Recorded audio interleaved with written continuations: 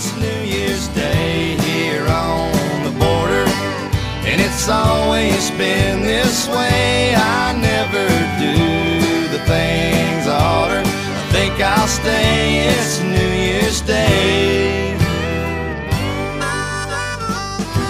Good morning, sweet, beautiful Texas and beyond. Of course, it had to be Charlie Robinson, New Year's Day, kicking things off for us here on the Lone Star Outdoors Show. I'm Cable Smith. Happy New Year's to you and your family. I hope that 2018 is a banner year for you, both on the water and in the woods, but more importantly, just in life in general. I'm excited about it. I've got my New Year's resolutions made, and hopefully you've got some of your own. But anyway, you are tuned in to the Lone Star Outdoors Show, powered, of course, by Dallas Safari Club. Thanks to our presenting sponsors, Lone Star Beer and Hoff Power Polaris. We appreciate their support, and I appreciate each and every one of you for being here today, as we've got a great show lined up for you. A pretty diverse one, I do believe, one that I'm excited about. So, you know what to do by now. Pull up that stool a little closer to the campfire. Pour yourself another cup of coffee out of that beat-up old Stanley thermos, the green one. Yep, the one with mud caked on it from the 2012 duck season. It's probably still got coffee residue from that season in there as well. Maybe you spike it with Grandpappy's cough syrup. Maybe you don't. That's up to you. But we are ready to rock and roll. So off the top, we're going to visit with Dallas Safari Club Executive Director Corey Mason. We've got a few things to get in with Corey. Number one, the convention, Legacy, 2018 convention, is taking place next week. That's DSC's annual shebang. It's the greatest hunters convention on the planet. I'll be out there all 4 days, Thursday, Friday, Saturday, Sunday. Hopefully you have plans to come out there as well. So we're going to get into that. And then also, I think we're going to talk a little hippo hunting, something that Corey has had the opportunity to do over in Tanzania. And then the Grizzly Bear ban in British Columbia, just a completely asinine ban that defies science and logical, science-based wildlife conservation. We'll talk about that as well. Then we're going to talk some whitetail deer with the Quality Deer Management Association. That's the QDMA. Their conservation director, Kip Adams, will be here, and we'll actually take a look at the inside of a whitetail deer's stomach and why it might be a bad idea, possibly even lethal, to feed whitetail deer corn, that's bagged corn, during the coldest weather months of the year. And there are some do's and don'ts when it comes to that, especially in northern extreme cold climates. So we're going to get into that with Kip. After that, Dr. Louis Harvison of the Borderlands Research Institute over at Sul Ross State in far west Texas. He'll jump on with us. There's a recent short film called The Lions of West Texas, produced by Fin and Fur Productions, I think, is the name of their company. But anyway, it chronicles about a 17-year study on mountain lions in West Texas.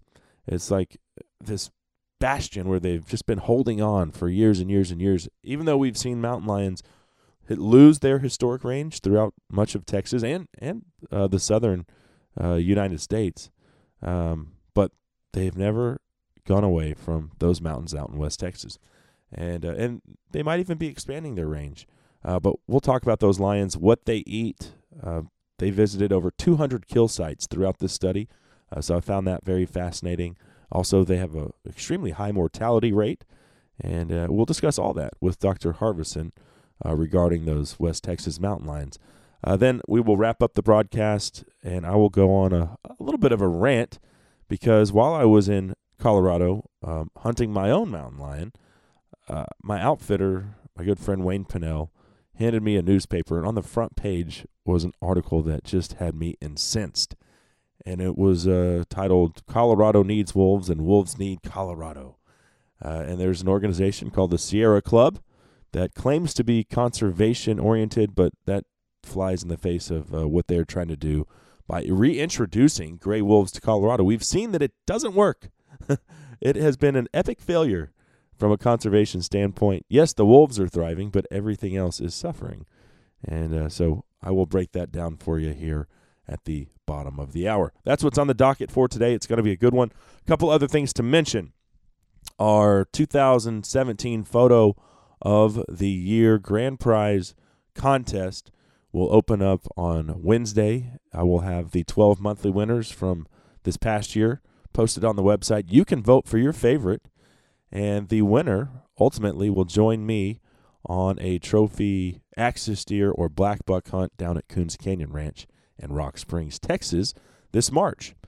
So vote for your favorite, and then start thinking about the photo you want to send in for January 2018. And I haven't announced the prize yet, but I will next week. Let's do a quick giveaway here. How about with DSC coming up? How about a pair of tickets? That's a $40 value. A pair of tickets to the upcoming convention. I'll throw in a Dallas Safari Club cap and T-shirt.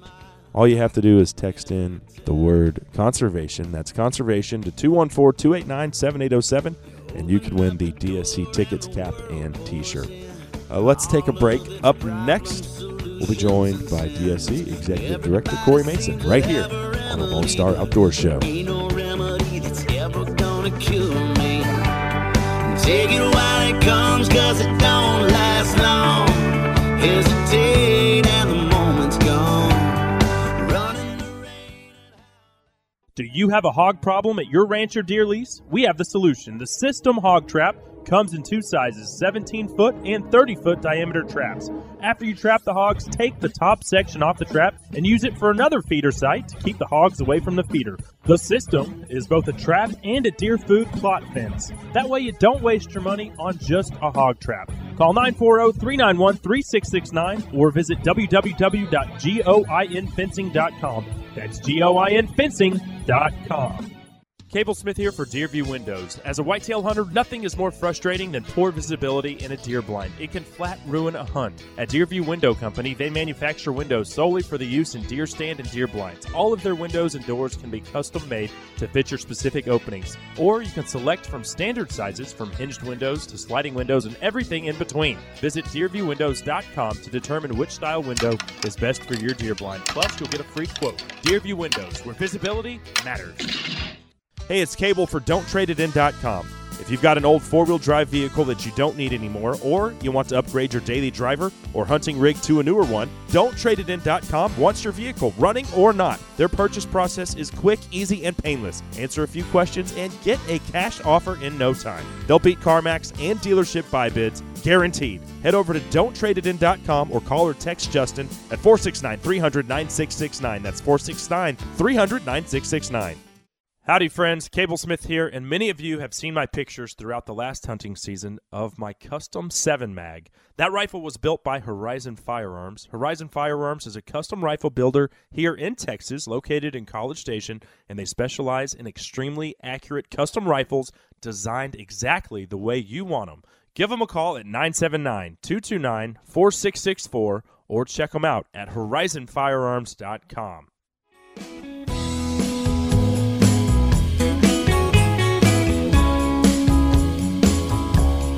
Mama, I'm hurting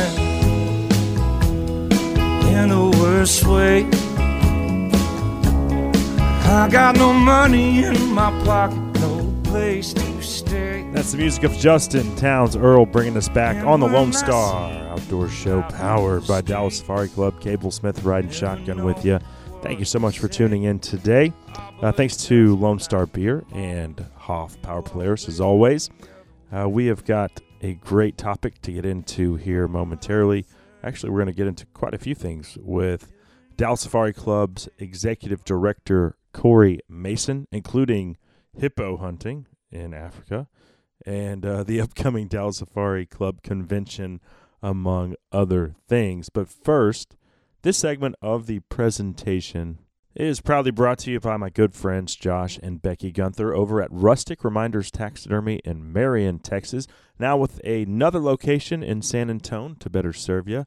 That's right, 2 locations. They do amazing work. They've been taking care of all of my taxidermy, from speckled trout to black bear to whitetail to now mountain lion and everything in between. They answer the phone when I call, and their work is impeccable. Check them out at gr8mounts.com. That's gr8mounts.com. All right, well, let's go ahead and welcome our old friend from the Texas Parks and Wildlife days, as he was a regional director with TPWD for some time. And so no stranger to the show. Now he's the executive director of Dallas Safari Club after a recent shift in career paths. It's my pleasure to welcome Corey Mason back to the show. Thanks for having me, Cable. Good to visit with you. Absolutely, absolutely. Well, this is the craziest time of the year. We're coming out of the holidays, which means we are right smack dab approaching our 2018 convention Legacy, which I'm certainly excited about. It's my favorite show every year, and I wanted to ask you, throughout your career with Texas Parks and Wildlife before taking this new position, were you ever able to make it to one of these shows? Yeah, thanks for asking. I never made it as an exhibitor, but for many, many years, I guess dating back to Market Hall days, I attended as just a general public off the street, was there to, look and admire and all those kind of good things. So I have seen the show, but certainly from a different perspective. Sure. Okay, so I guess it's been about 4 months now? How long have you been at the helm of DSC? It is. I came to DSC in September. Uh-huh. And one other thing I wanted to ask you, because obviously you have a very strong background in wildlife management and administration with Texas Parks and Wildlife, but had you ever been to Africa prior to taking over? I know you went to the FASA meeting here recently and some various other stuff over there. I did. I've had the privilege to actually hunt in Africa a couple of times, and I've been to Tanzania specifically on hunting safaris, and then most recently, like you mentioned there, to South Africa and Namibia for business. Mm-hmm. Okay, and let me ask you this: give me your top 2 favorite things that you've hunted over there? Yeah, so I had the opportunity to hunt Cape buffalo, and that was thrilling, obviously. And then behind that, I would say hippo. That was a very, very thrilling hunt as well. Ooh, cool. Yeah, hippo. So do you? And I'm interested because I'm putting together my list of species that I want to target. And there's no guarantee when you go to Africa. The saying is you take what Africa gives you. But I'm maybe interested in hunting hippo. Do you wait for them to come out of the water, or do you? How does that play out on a hippo hunt? Yeah, there's a couple of ways that they traditionally hunt hippo, and it's a dry land, like you mentioned. Sometimes it's kind of pools off the river, and then there's the traditional hunt that's kind of in rivers proper. One offers you the opportunity to be more selective than the other. Sure. So it sort of depends on the hunting style and the opportunities provided to you. My hunting was along a river as well, and some of the hippos were coming out of the river and coming back to the river, eating as well early in the morning, of course. And so we had a great experience hunting hippo. And then, of course, once you get a hippo, it is true that the work starts. It's an amazing thing. And, folks going out and get the hippo out of the water where there's other hippos and crocs everywhere. And it is a great experience for sure. Yeah. Well, and you've mentioned 2 very dangerous species there. Obviously, Cape buffalo, nicknamed the Black Death. It does kill quite a few hunters. PHs. We had one last year that was killed, but the hippo, I believe, actually kills more people in Africa than any other animal, save the mosquito. Yeah, they're quite dangerous animals. Their tendency is simply to just run through something, and when someone gets between them and water, that's when it gets quite dangerous. Obviously, the response is to retreat back to water, as well as when obviously if you're hunting hippo and if you're up close with those kinds of animals, and they're very large animals, their response is just to run through. And so, yeah, there can be a number of incidents associated with hippos for sure. Yeah. Well, interesting. Okay, so that's fascinating. Just to get to know you a little bit more as far as your hunting background. Let's mention one other thing before we talk about the convention, though, because I've read the press releases, and DSC has been on the forefront, speaking out against the British Columbia Grizzly Bear ban. And now, Corey, we had an outfitter on prior to that election, which changed everything in BC. A specific political party was put into place, and they kind of ran on the platform of, hey, if we get elected, we're going to ban grizzly hunting. Well, I'll be damned, they got elected. And the first thing they did was ban the trophy hunting, so you or I couldn't go to BC and hunt. And then they took it a step further, and the residents of BC weren't aware that this was going to happen, but Now you can't even hunt one if you're a resident of BC unless you're a Native American. So they really did a number on that deal, and I'll let you talk a little bit about why this flies in the face of conservation. Yeah, it's really unfortunate. I appreciate you bringing this up. It's a really unfortunate decision. Again, it's just strictly political, and even take that one step further, an emotional decision, because it really goes against the face of science, because there is adequate science there. Actually, DSC has helped fund some of that science, and the fact that grizzly bear numbers are not they're not challenged, they're not in any way compromised. Their grizzly bear numbers are solid. 15,000.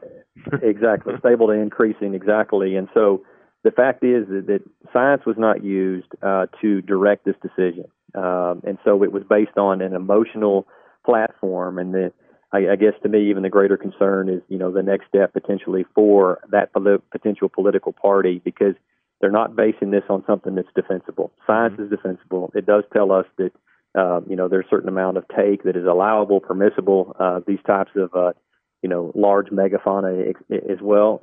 We strongly support a well-regulated, science-based hunting program, and this flies in the face of that. And it's unfortunate because the decision was made, again, completely emotional, and it's essentially not defensible as well. Yeah. Well, and here's the thing about when you talk about animals like grizzlies or black bear or even alligator, hunters are targeting mature boars. And one of the highest mortality factors in those populations, those species specifically, is predation or territorial killings, mature males of younger cubs and even females and younger males. So when you say, hey, we're going to go take out the mature boars, you're actually helping the population's vitality. Yeah, in many of those cases, and some of the examples you used, if you use these megafauna species, if it's grizzly bear or if it's elephant or if it's lion or whatever it is, on a percentage basis, the offtake that hunters take, again, recognizing that it's very targeted, it is mature post-breeding males, nearly in every case. It is a very small percentage. In some cases, it's less than 1% on a population basis, and so it's just negligible and indiscernible, if you will. And so it's very unfortunate because it is very sustainable. Those hunting programs that are based on science, that are well regulated, quota driven, and when that is followed, they are sustainable through time, and the return on the conservation dollars that come back for the benefit of those species as well as the benefit of all the other species. And many of those are non-game species that benefit from those dollars being returned, thus the large intact blocks of wilderness or forest or whatever else that comes from that are compromised as well, and that's incredibly unfortunate. Mm-hmm. Yeah, every species loses when those dollars are taken away. Well said, my friend. Let's talk a little bit about legacy, though. The convention, DSC's annual show, is taking place January 4th through the 7th. That's next week. It is going down at the K. Bailey Hutchinson Convention Center, downtown Dallas, where it's been for years and years. And I know we have over, 1,850 exhibitors or exhibits from all over the globe. Yeah, we do. We'll have people from literally every corner of the world, from Africa to Asia to the South Pacific, obviously North America into Alaska, Canada, East and West, fishing trips, hunting trips, all of those associated with outdoor associated products, if it's optics or firearms or just products associated with the hunt as well, if it's clothing, etc., artists, it's 800,000 square foot of anything that should be interesting to a hunter or angler. Right. Well, and I'll tell you personally, my favorite thing is just visiting with all of the outfitters from all over the globe. And in the last 4 years, I've booked an Alberta black bear hunt, Colorado mountain lion hunt.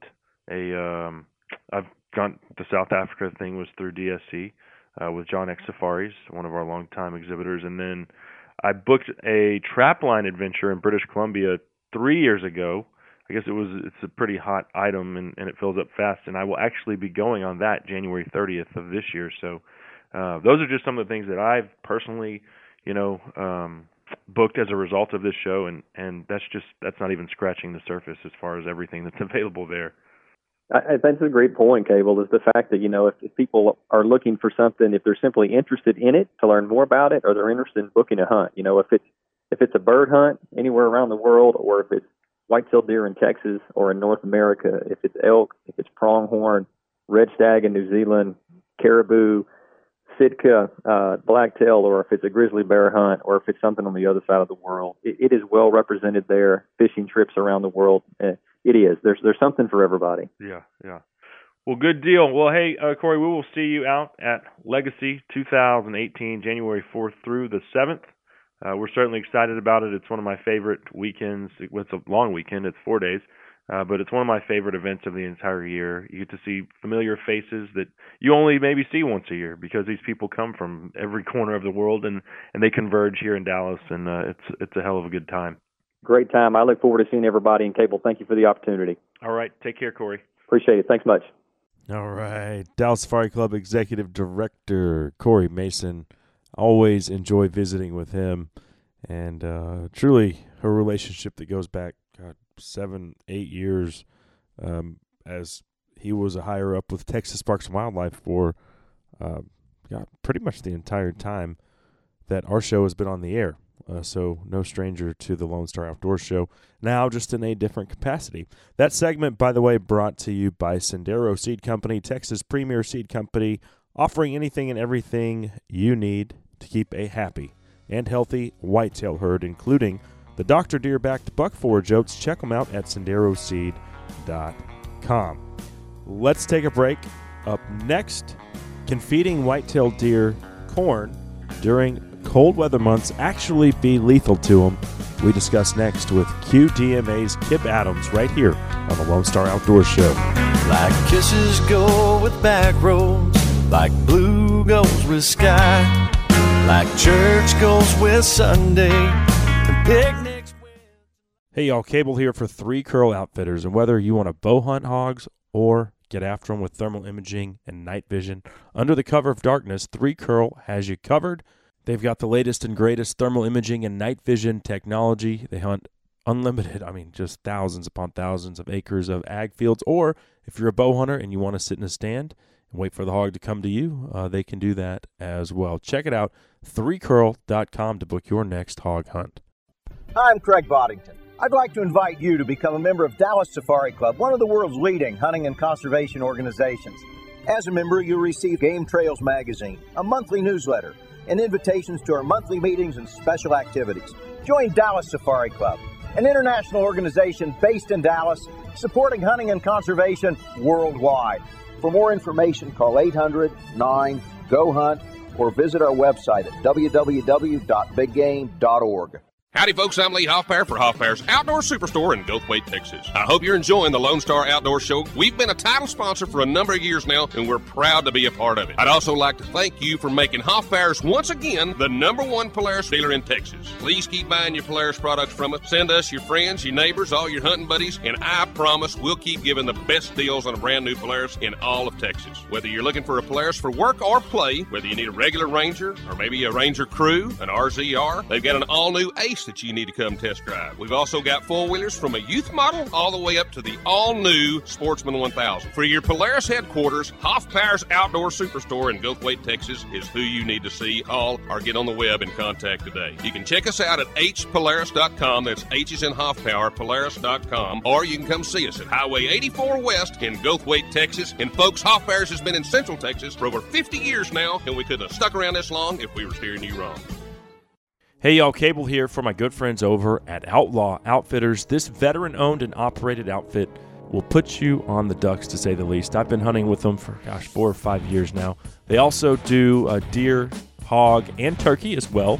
They have over 15,000 acres they hunt in Collin, Grayson, and Fannin counties. Whether you want to do a turnkey, one morning waterfowl hunt, or a complete weekend package with authentic Cajun cooking and lodging, it's all right there within an hour of the Metroplex, and you can find them at huntoutlaw.com. If I'm going down, I'm going down in flames. From this moment on, there ain't nothing gonna be the same. But one thing's for certain, everybody's Down in Flames, little Stoney LaRue bringing us back on the Lone Star Outdoors Show, powered by Dallas Safari Club. I'm Cable Smith. Thanks to our presenting sponsors, Lone Star Beer and Hoff Power Players. Thanks to you guys and gals for being here as well. We're about to talk some whitetails, specifically do's and don'ts when it comes to feeding. But before we do that, this segment of the show brought to you by All Seasons Feeders. Check out their 600-pound stand and fill. No more ladders, no more back in your pickup bed, up next to the feeder. Nope. You stand there on your own 2 feet that God gave you, and you fill it up. Also available in a 300-pound model. Check it out at allseasonsfeeders.com. All right, well, let's go ahead and bring on our next guest. He is the Conservation Director of the Quality Deer Management Association. And so here to talk winter whitetail deer nutrition, it's my pleasure to welcome Kip Adams to the show. Oh, thank you for having me, Kevin. I appreciate being here. Yeah. Well, Happy New Year to you and your family. And the same to you. I hope you're having a great holiday season. Oh, I know you've got little ones, and so do I. So it's been crazy, but in a good way. That certainly makes Christmas a whole lot of fun. Yeah, Henry, my 5-year-old son got a Daisy BB gun for Christmas. So he should have seen his look on his face when he opened that last present. Oh, good deal. That's a rite of passage. Yeah. That's a big day. Yep. Well, hey, first of all, let's talk a little bit about the QDMA as far as what is the Quality Deer Management Association's purpose and mission? Well, we're a 501c3 nonprofit wildlife conservation organization that we really specialize in whitetail deer and ensuring our future of hunting a deer.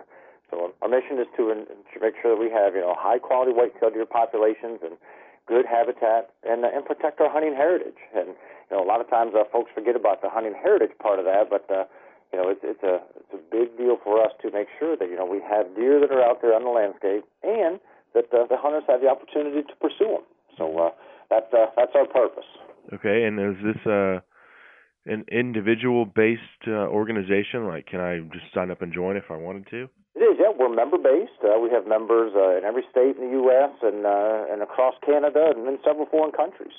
So, yes, it's membership-based, just like NWTF or Ducks Unlimited. But it's for deer hunters, and that's a good thing. There's 4 times as many deer hunters as the next most popular species that we hunt. So much of what we have from a wildlife management conservation and then our wildlife management programs, much of that are right off the back of deer hunters. So that's pretty special and something that deer hunters should certainly look up for. Mm-hmm. And as far as the conservation machine and what funds it for the QDMA, is it mostly like banquets or individual donations?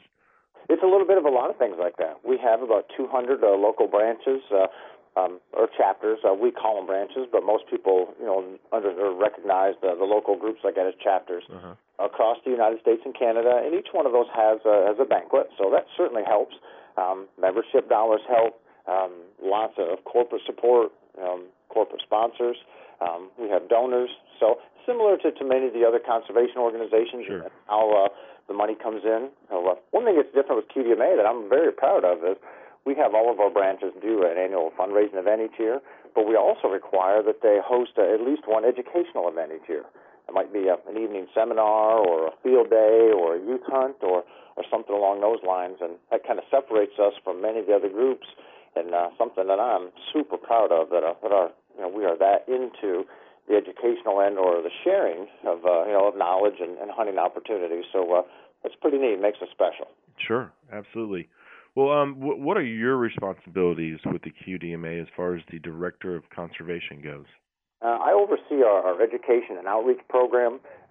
So basically everything that QDMA does falls to within one of 5 core elements, that being research, education, advocacy, our certification programs, or our hunting heritage, which is our youth program. So I oversee that. So I get my hands in a lot of different pieces. Any research projects that we're either involved in or helping support, I help secure the funding for those and detail how some of those projects are created or carried out. I get to see a development of educational programs, do a lot of writing for us. So I'm very fortunate. I get to see a bunch of different aspects of the important parts to make sure that the conservation machine continues to run, and I get to oversee those and work with some great people along the way. Okay, and Kip, I wanted to get into a specific topic today, but I did want to ask you, first of all, how has your whitetail season been? Oh, we have had a tremendous season. I have an 11-year-old daughter that I shot her first deer this year on the opening day of our archery season. Oh, wow. So that made our whole season there. Yeah. She then shot her first buck on the opening day of our rifle season.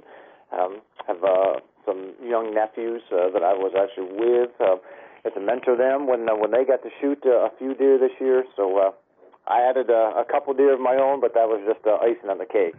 Sure. My daughters and my nephews' deer is what made the entire season. Oh, that's so cool. Well, and you live this, passing it down, both in your career and obviously in your home life as well, as far as that hunting heritage is concerned. So kudos to you. What I wanted to talk about today specifically is winter feeding, which I believe stems from two sources.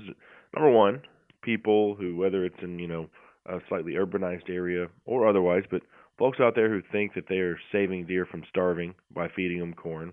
And then the second group obviously is going to be hunters who are trying to keep deer in a specific area. And I've read multiple pieces where you've said that winter feeding of corn, either by piles of corn or by feeders, can actually be lethal for deer. And I guess it's a term, is it called acidosis? Deer certainly can get acidosis, yeah. Okay. We'll talk about the negative of, potential negative outcomes of feeding corn during extremely cold weather. So, this topic, it seems like the simplest thing in the world that, man, when deer need food the most, if I just feed them, then I'm helping. Mm-hmm. And if it's done properly, you certainly can help. Unfortunately, a lot of people don't do it properly, and then they can end up causing more harm than good. And it really stems from how deer are built. Deer have the ability to eat a lot of different items, and they do. There's research showing, over 600 different items that they found, deer eat.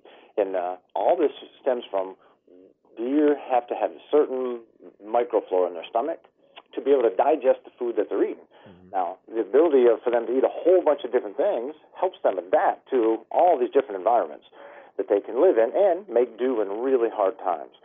So when they start eating a new food, they have to eat that for about 2 weeks to get all of that microflora changed over so that they can actually draw the nutrients from it. So where you get into trouble, particularly with corn, is we get into winter, especially in the north. So it's not nearly as severe in the south, but especially in the northern U.S., where deer are eating browse and twigs and that kind of thing, just real low-quality items.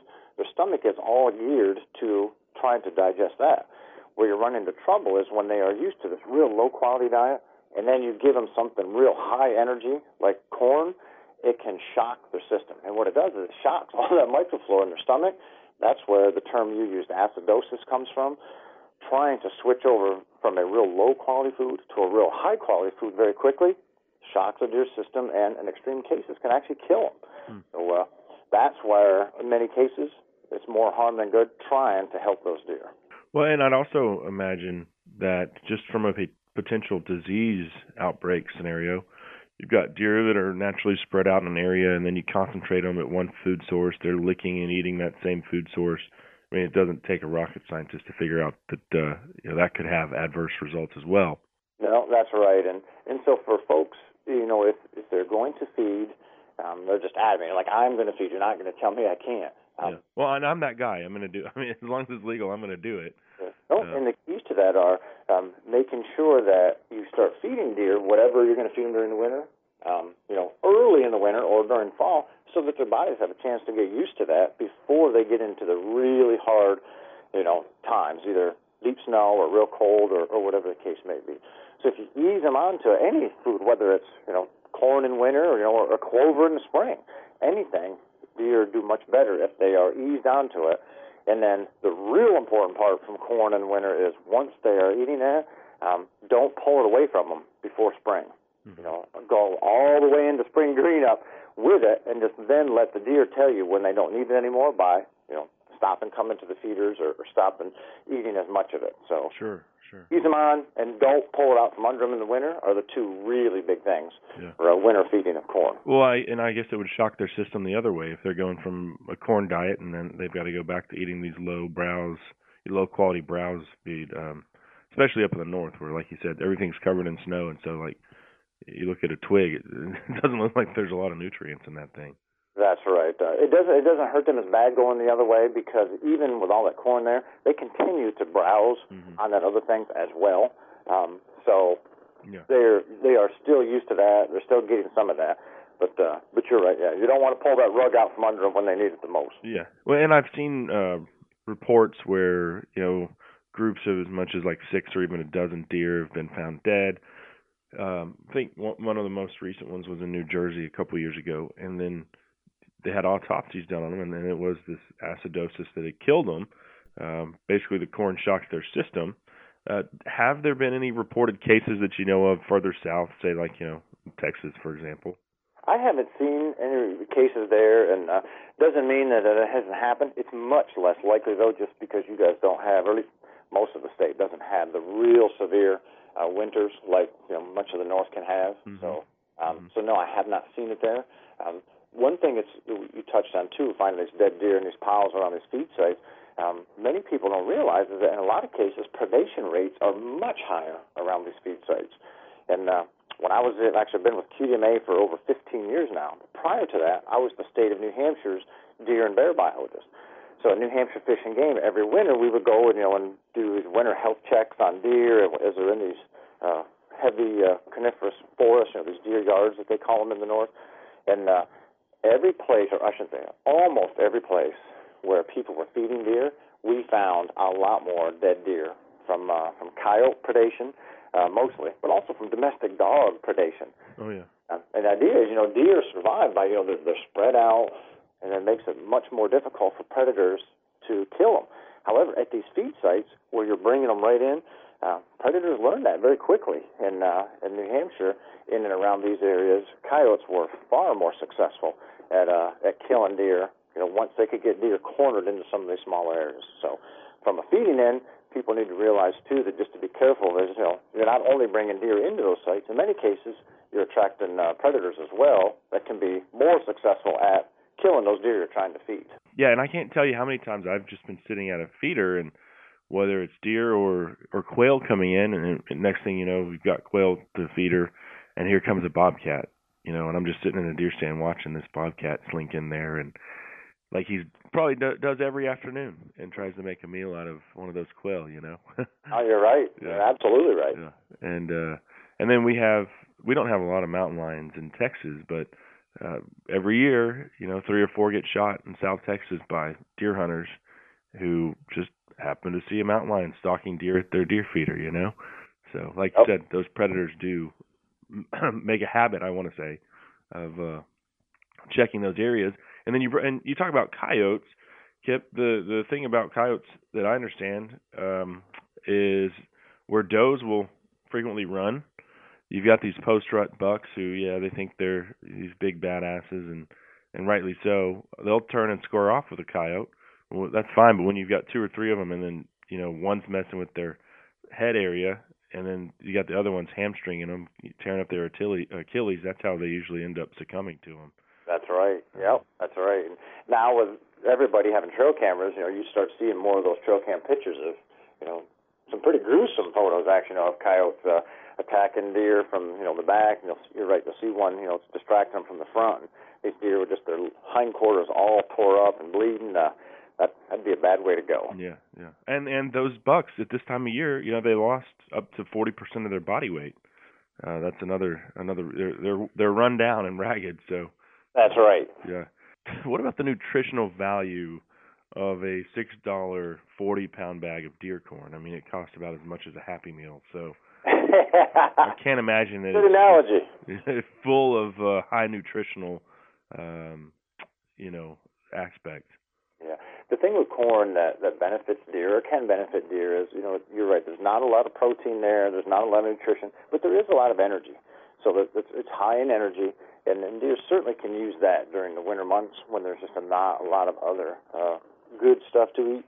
Now, the one thing with deer, just how they're built, they're actually built very similar to bears in that they survive winter by living off the fat that they put on during summer and fall. Even if you take captive deer during the winter, they will lose weight just because that's how deer evolved. They're supposed to lose weight in the winter. So they don't need real high-quality food during the winter because deer aren't growing anyway.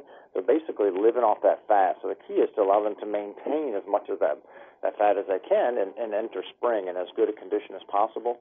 So where corn comes in is, yeah, it's not the most nutritious thing in the world, but at least by providing that energy, it helps deer maintain body temperature and slow the use of that fat so that they can make it through winter in better shape. Okay. Well, so just overall, it's kind of, wrapping things up here. What is the QDMA's stance on feeding just in general? With feeding, we certainly like to see people do a bunch of habitat work and enhance habitat for deer and feed deer that way. We're not against feeding, though, and we certainly recognize there can be benefits of supplemental feeding when done properly. So if there's no disease concern and it's legal, we are not against supplemental feeding. We do encourage folks to learn all they can about it and do it either in consultation with a wildlife professional or just learn what they can to make sure that they're not doing more harm than good. But we certainly recognize the cultural value of it, and certainly if done properly can enhance deer condition. Mm-hmm.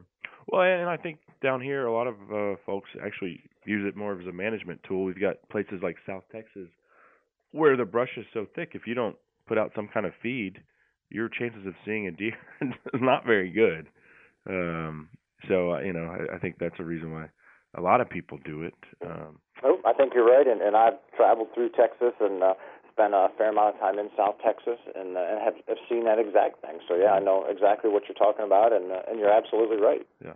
Well, good news is that we're kind of in the free and clear, I guess, as far as the acidosis having an effect on our deer.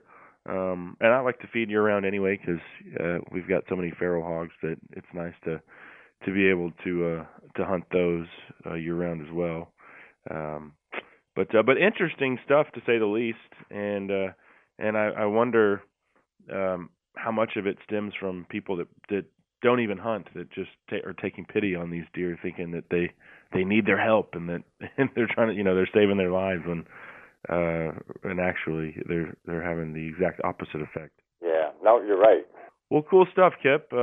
Certainly enjoy the conversation. Love to visit with you again sometime in the near future. Who knows? I'm sure there's a ton of topics we could get into, but thanks for shedding some light on this one for us today. All right, that sounds great. Had a good time talking with you, so have a good rest of the week. All right, Happy New Year. Thank you, you too. All right. Fascinating stuff there on whitetail nutrition and biology with Kip Adams, Conservation Director for the QDMA. That segment brought to you by Lone Star Ag Credit.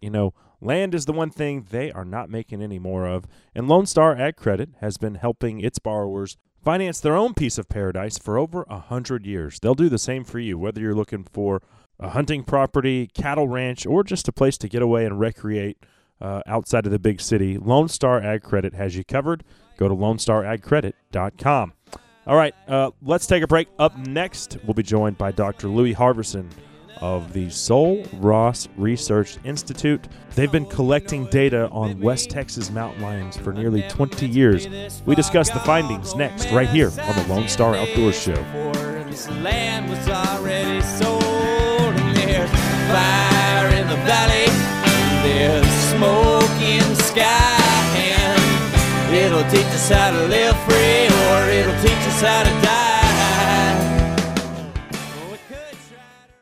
Hey y'all, Cable here for my good friends over at Outlaw Outfitters. This veteran-owned and operated outfit will put you on the ducks, to say the least. I've been hunting with them for, 4 or 5 years now. They also do deer, hog, and turkey as well.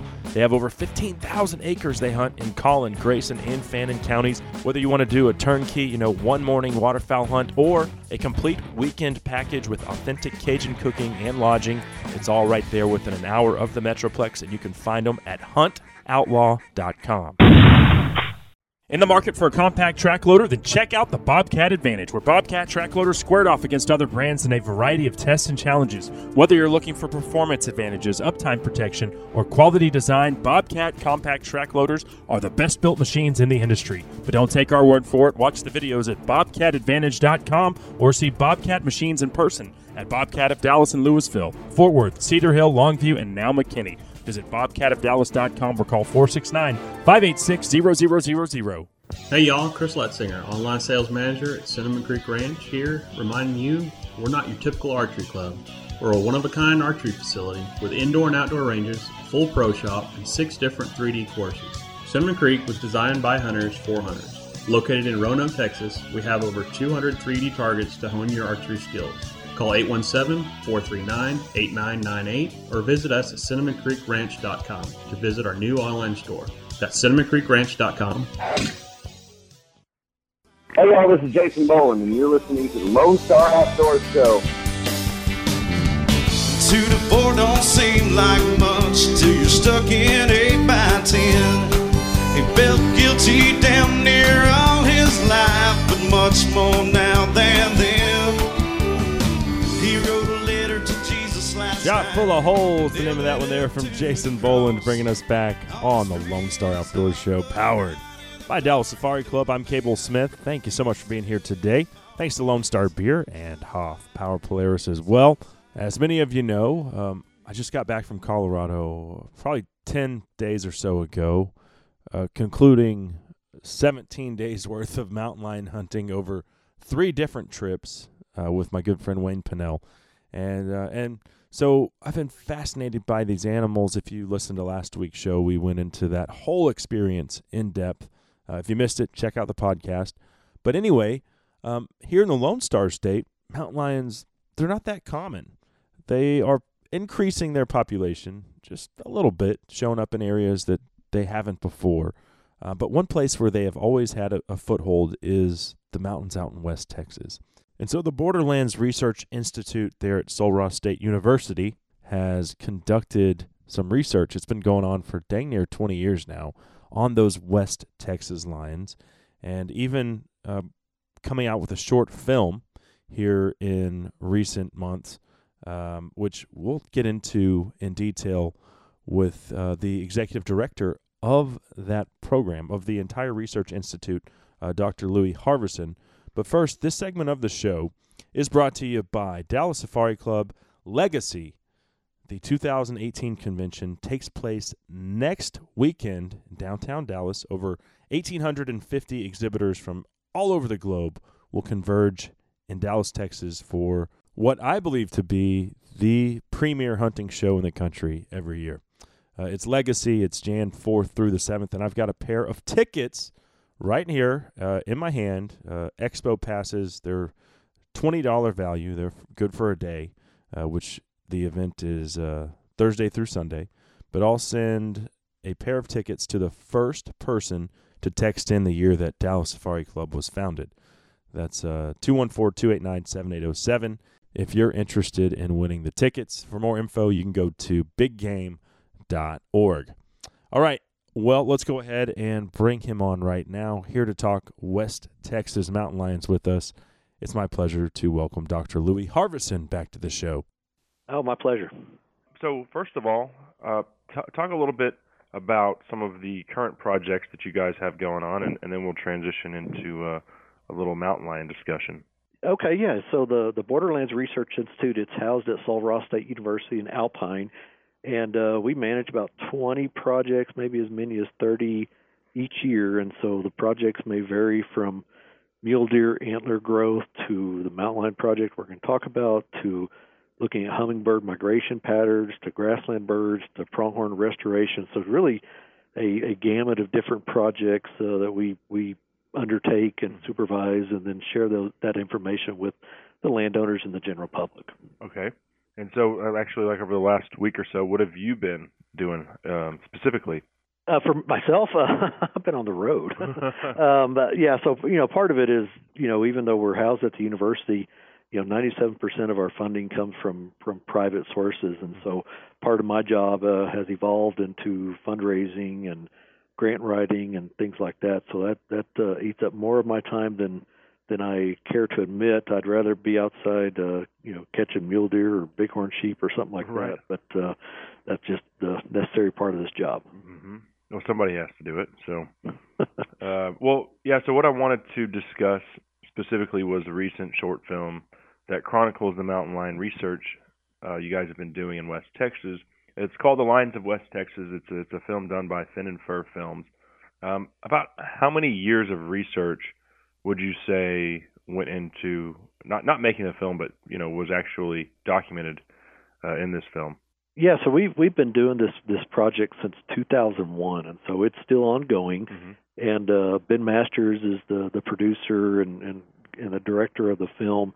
Did an outstanding job of catching basically 6 years of information and wrapping it up into about a 6-minute film, which is, as you can imagine, is a challenge. But I think he grabbed the key points of that project and brought it to light with that short film. Mm-hmm. Okay, so y'all been doing this for 17 years or so. How many cats have been documented? And when I say documented, I don't know if that's just ones you've seen on camera or only ones that you've collared. What went into the study? Yeah, so we part of the process. Of course, this is an animal that has tremendous home ranges, used to occur across the entire state, across all of North America, to be honest. And it's secretive, it's mysterious, it's nocturnal, it occurs at low densities. So it's just one of those little ghost animals that it's just really rare to get a glimpse of them. So our process of really trying to better understand what that animal does, where it lives, what it eats, all those kind of things, is we capture the animals. And so we'll set up snares or we'll use trained hounds.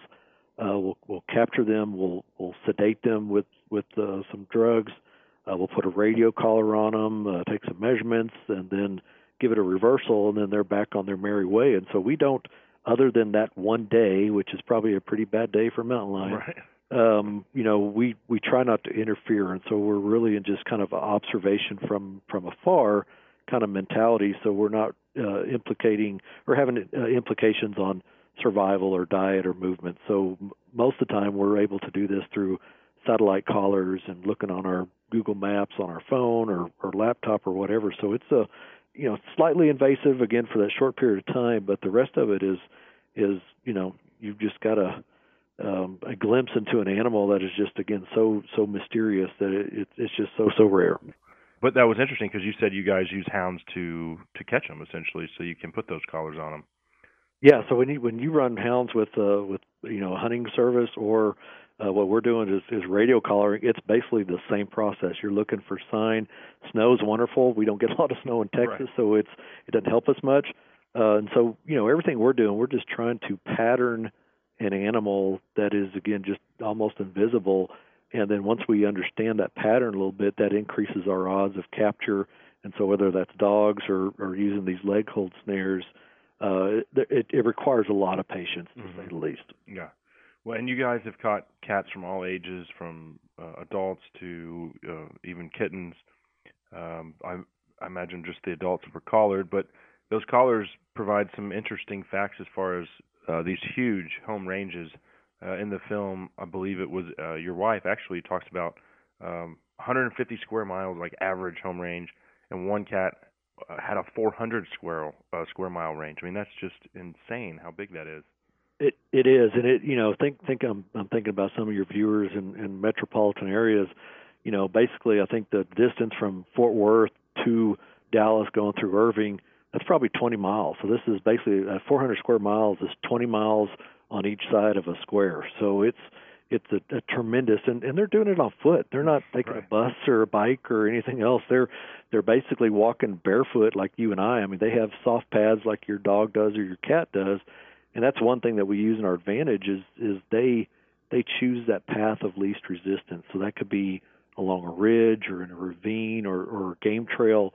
And so that's where we kind of pick up on clues on how the animals through the landscape is understanding how you or I, if somebody threw us out in the middle of nowhere without shoes, how we would walk through the landscape. It's basically the same process. Interesting, yeah. And one of them traveled from the Davis Mountains essentially to Big Bend National Park. So that's quite a ways. I think that was over 150 miles. Is that? Yes, correct.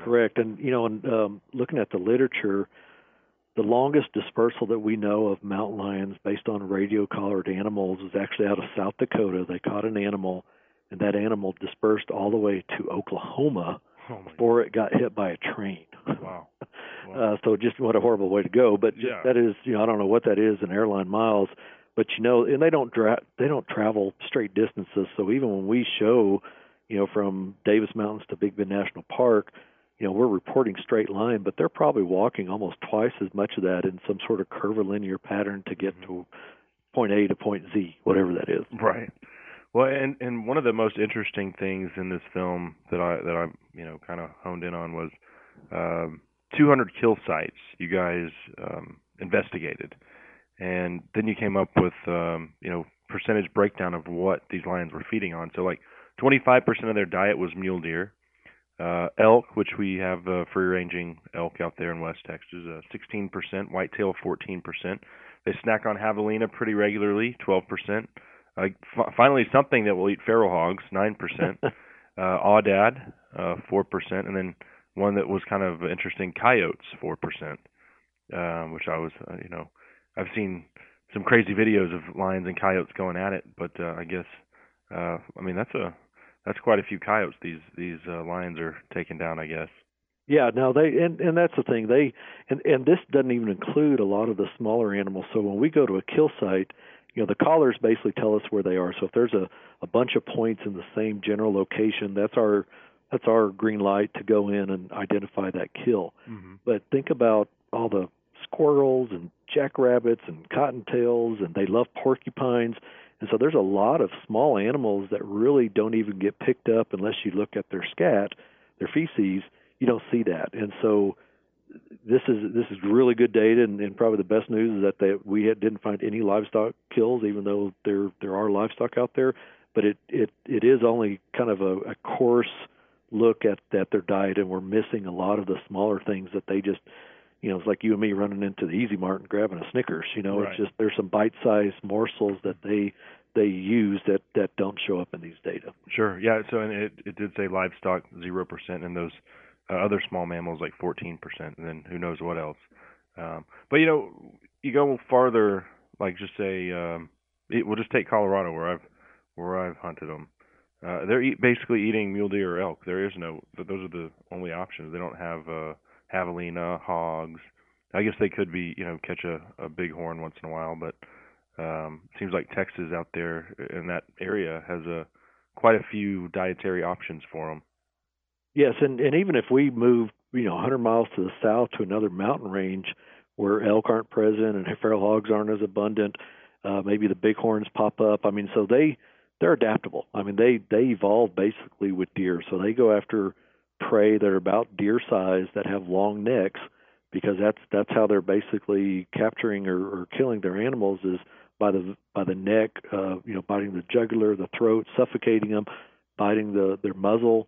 And so they need that kind of long neck, and that's probably why they don't eat as much of javelina or feral hogs. And even the feral hogs that they do kill are usually the small ones. They don't go after those 300, 400-pound boars that a lot of people see and people hunt. That's too much risk, and so they won't do that unless it's a unusual circumstance. They're pushed to the limit or something like that. So they're choosing animals that are deer-like as far as just their physical appearances, and they're effective at it. But they also, just to say that they're not always successful. So we do see, especially when we have some snow on the ground, we can see where they stalk animals, and the thought is maybe 1 in 4 attempts is actually successful. So it's not like they just turn on the kill switch and it happens. Mm-hmm. There's some, especially as they get older, they become more efficient.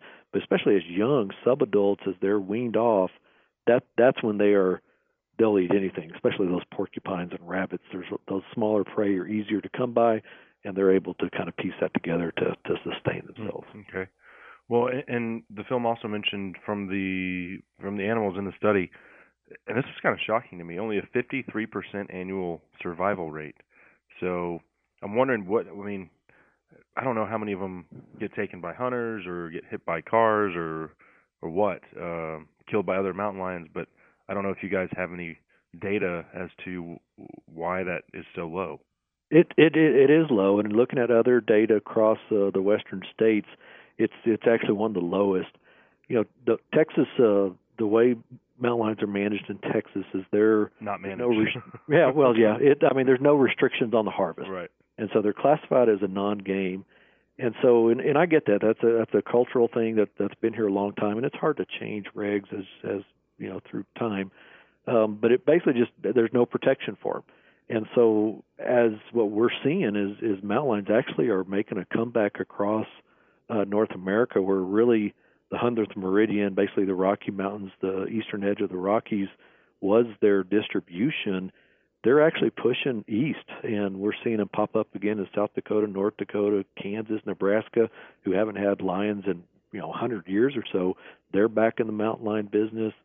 We do see some push into the western Edwards Plateau and the hill country of Texas, and so we're seeing kind of a resurgence of mountain lions, and it's because those just attitudes have changed. There's not as much pressure on them from a hunting standpoint. The hunting that it does occur, like in Colorado, it is designed to be sustainable so that it will always be there as a renewable resource. Yeah. We had a quota, set quota, and where we were hunting, and if it was reached, then that was church.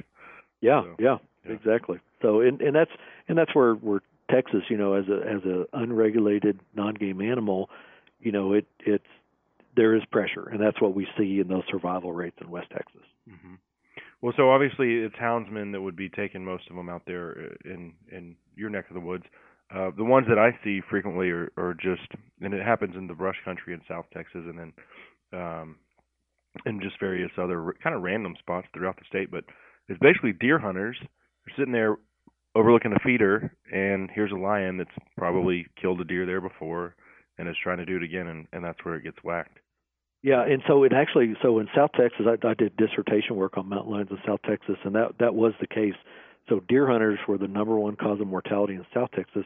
In West Texas, what we see in this study and some of the others prior to it, it's really the trappers. So setting out traps to protect livestock today, now that a lot of the ranching is more recreational, protecting their deer resources, their game resources, and so trapping is the primary mortality cause in West Texas, whereas in South Texas it is basically incidental take from deer hunters. Right. Well, so here's a question for you, and this is what I really wanted to find out is, are these animals holding steady in West Texas? Are they increasing or are they decreasing? That's the ultimate question. That's one of the big pushes on our study. We've seen lows. I can't remember how many cameras. We have like 60 or 70 cameras out across our study site. And, we'll go months without seeing one on camera. Mm-hmm. And then all of a sudden we see quite a few. And so there's cycles even within that 7 years. I think as a whole throughout North America, we're seeing the population, the distribution get broader. Mm-hmm. And I think the population numbers going up. And I think that's how they kind of recolonize is when they have their own carrying capacity. It's not necessarily what we regulate, but it's their tolerance of each other because they are solitary. And as animals repopulate, they're taking over new habitats, and so I think that's what the eastern push that we're seeing in Texas. I think it's been pretty stable. There's been some good genetic work done out of Texas A&M Kingsville that has looked at some historic genetic work, looking at numbers and heterogeneity and all these things, and then looked at more contemporary numbers, and they didn't notice a bottleneck, which suggests that those animals or the populations have basically held their own. Mm-hmm. Again, you may see a population blink out in West Texas in a mountain range, but eventually it'll get recolonized, and so it just kind of ebbs and flows, so to speak, and it's really, really difficult for me to say it's increasing or decreasing, but I think somewhere in between is my political answer for now. Yeah. Okay.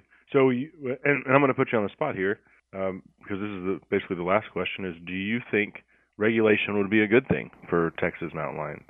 That is the hardest question. We used to have mountain lions. Pardon me. We used to have mountain lions in East Texas. We had them in Blackland prairies. We had them in the hill country. We had them in the Panhandle, and we really don't have those mountain lion populations in those ecoregions anymore. Mm-hmm. But those ecoregions aren't what they were 100 years ago. I mean, there's a whole lot of people. In fact, 80% of Texans live along about a 20-mile width of I-35 and east.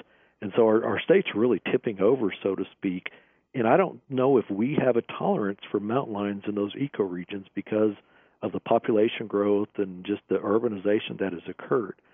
And so if you had to predict where mountain lions are in the state, we know they're in far west Texas, and basically about a 3 or 4 county swath along the Rio Grande all the way to the Gulf of Mexico is probably the only habitat that really where they occur, and probably will continue to occur if there's a little bit of protection for them. Mm-hmm. And the new landowners, since they're not raising sheep and goats, and cattle's even not as many as there once were, and they've changed a lot of their husbandry practices.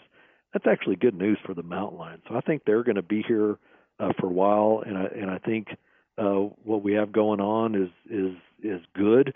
It certainly can be better if you're just thinking about mountain lions, but it's also a nice balance between agriculture, industry, and conservation. So it's not easy to answer.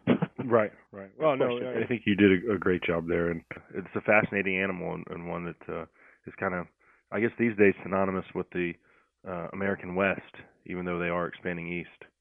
Oh, absolutely, and they're just they're intriguing. I mean, you can't throw a mountain lion picture up with somebody not answering question, and we do booths and exhibits, and we have a mountain lion fur out and a mountain lion skull.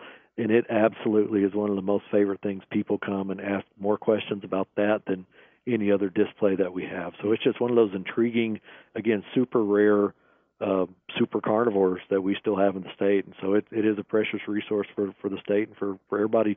Whether you love them or hate them, you absolutely respect them. Yeah, there's no doubt. So if folks wanted to find out more about the Institute, where can they do that? If they want to donate, I'm sure you wouldn't turn down any money. No, sir. So we have actually a brand new website that's been launched. It's bri.solross.edu, so BRI for Borderlands Research Institute. And you could also just probably Google Mountain Lions West Texas, and you'll find our study. The Lions of West Texas video that's out, you can Google that. So there's all sorts of ways to come across our program. Awesome. Well, Dr. Harbison, we certainly appreciate your time today. Thanks for all you guys do, and I look forward to our next visit. Well, Cable, next time you need to come out here and help us chase some of these lions. Yeah, you got a deal. I'd love to. Hey, you bet. Thanks so much, pal. Dr. Louis Harbison of the Borderlands Research Institute. Great stuff there on West Texas. Mountain lions, truly fascinating animal. And y'all know that I've been tied up with them for about the last year and a half. That finally came to an end. But I still am intrigued by them and want to know as much about mountain lions as I possibly can. That segment of the presentation proudly brought to you by Rudy's True Texas-Style Barbecue and Lone Star Beer, the national beer of Texas, available this hunting season in the Lone Star Beer Camo Can. Lone Star Beer, the national beer of Texas. Let's take a break. Up next, there is an organization out there that's trying to reintroduce wolves into yet another state. It's like deja vu. I'll give you my thoughts on this flawed plan. We'll talk about the state in question and the organization responsible for this lunacy right here on the Lone Star Outdoor Show. How their hearts were choked with pride as their children marched away. Now the glory is all gone. Hey, it's Justin at Don'tTradeItIn.com. Have you ever felt like you didn't get enough for your trade-in at a car dealership? You probably didn't. Trade-ins usually become inventory, and most car dealerships are like other businesses. They want inventory costs to be as low as possible. Don'tTradeItIn.com buys vehicles for more, guaranteed. Are you worried about mechanical and or cosmetic issues? Not planning on replacing your vehicle? No problem. We'll still make you a cash offer. Don'tTradeItIn.com even buys customized, off-road, special interest, classic, and exotic vehicles. Head over to Don'tTradeItIn.com, answer some quick questions, and you get a cash bid on your vehicle in no time. Don'tTradeItIn.com or call or text us at 469-300-9669. Again, that's 469-300-9669. A rock steady point, a covey rises, over-unders ring out. Cable here for White Rock Upland Birds, an outfit Bell and I have hunted with many times. Whether you bring your bird dogs or use their polished pointers, hunting quail and pheasant on the White Rock Trophy Ranch is an experience to remember. Located 45 minutes from DFW in Italy, Texas, White Rock will waive the $150 guide fee if you mention the Lone Star Outdoor Show. Plus, save $25 off any package if you bring your own dogs. So grab your buddies and shotguns and call 972-880-9068 today. Hey North Texas sports fans, this is Brian Spagnola, General Manager of Texas Motor Cars in Addison. My family's been in the car business for over 50 years, and I want to show you the difference in buying from a family-owned and operated business. TexasMotorCars.com is an awesome website that lets you do virtually all of your shopping online. We have a professional photographer that takes amazing photos, and we give you all the information that you'll need up front. You can even find out how much we will give you for your trade-in before you ever come in. I take pride in the fact you can come in, choose a car, and be out in less than an hour. We have financing rates starting at 1.79% on pre-owned vehicles and can help almost anybody. Please do yourself a favor. If you're in the market for a pre-owned vehicle of any kind, give us a shot. Let me show you how easy buying a vehicle should be. Visit TexasMotorCars.com or come visit our 20,000 square foot indoor showroom in Addison. Again, visit TexasMotorCars.com or call us at 1-888-9TX-MOTORS. And John Henry said to his captain, said a man ain't nothing but a man, but you can bring that steam drill around and I'll beat it fair and honest. I'll die with that hammer. Cable Smith welcoming everybody back to the Lone Star Outdoor Show, powered by Dallas Safari Club. Getting a little help there from the man in black. Thanks to our presenting sponsors, Lone Star Beer and Hoff Power Polaris. And thanks to you guys and gals for tuning in today. It's great to be here with you as I'm about to give you my take on one of the most idiotic things I've seen in some time. But before we get into the great wolf debate, once again, this segment of the show is proudly brought to you by a company and a product that I am proud to endorse. It's called Scent Blaster, and I'm not going to tell you that this thing works if it doesn't. It flat out does. I killed my Oklahoma 9-point, beautiful 138-inch buck, a mature bruiser, came running to the Scent Blaster. And this is a buck that I didn't have a single picture of until the rut. So an elusive beast for sure. But the Scent Blaster did the trick, stopped him at 160 yards, and that was all she wrote. Whether you're hunting hogs, deer, or spring bear, Scent Blaster is something you need to have in your pack, and you can find it at scentblaster.net. All right, well, if you haven't heard about the Sierra Club's genius plan to reintroduce wolves into Colorado, let me shed some light on it for you. Yeah, Sierra Club is a so-called conservation organization. That is a load of crap. Sierra Club is nothing more than an offshoot of, they're not as bad as PETA or the Humane Society, but they're right there with them. They don't practice conservation. They don't put their money where their mouth is like hunters do time and time again, year after year, day after day. We live it day in and day out. These people want to destroy Colorado's elk and mule deer herds. There's no other way to put it.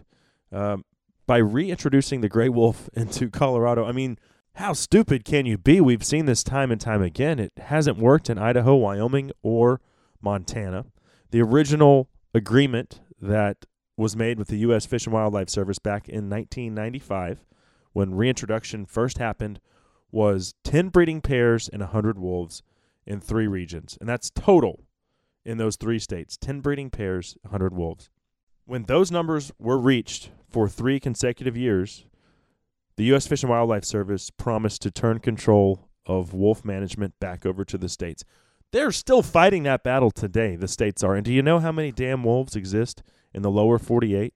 Over 5,500 wolves are now in the lower 48, and that's a conservative estimate. And folks often forget about Wisconsin, Minnesota, and Michigan, where their deer herds, their whitetail herds, are being completely decimated by wolves.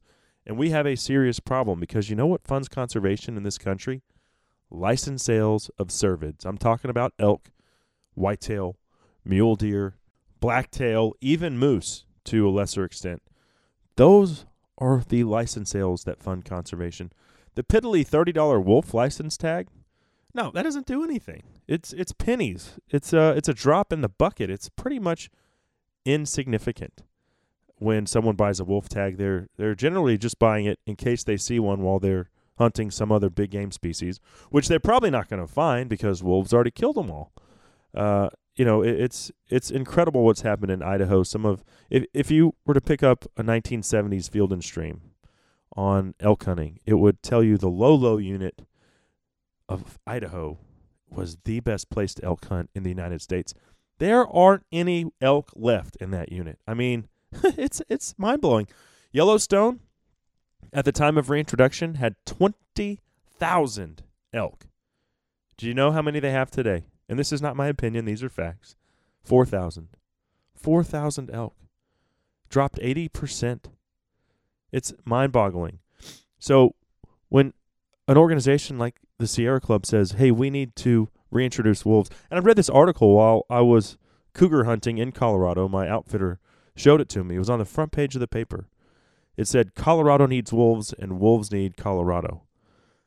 I looked at Wayne and said, you guys want wolves? And he goes, hell freaking no, we don't want any wolves here.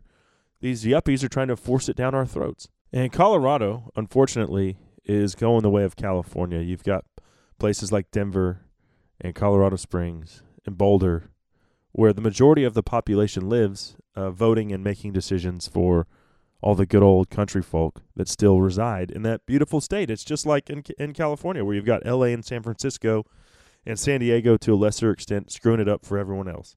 My take on wolf reintroduction is this. The anti-hunters know that this is the soft underbelly of conservation and destroying the hunting community. They understand that non-hunters, folks that are on the fence, for some reason still have a soft place in their heart for the wolf because it happens to look like their neighbor's German Shepherd.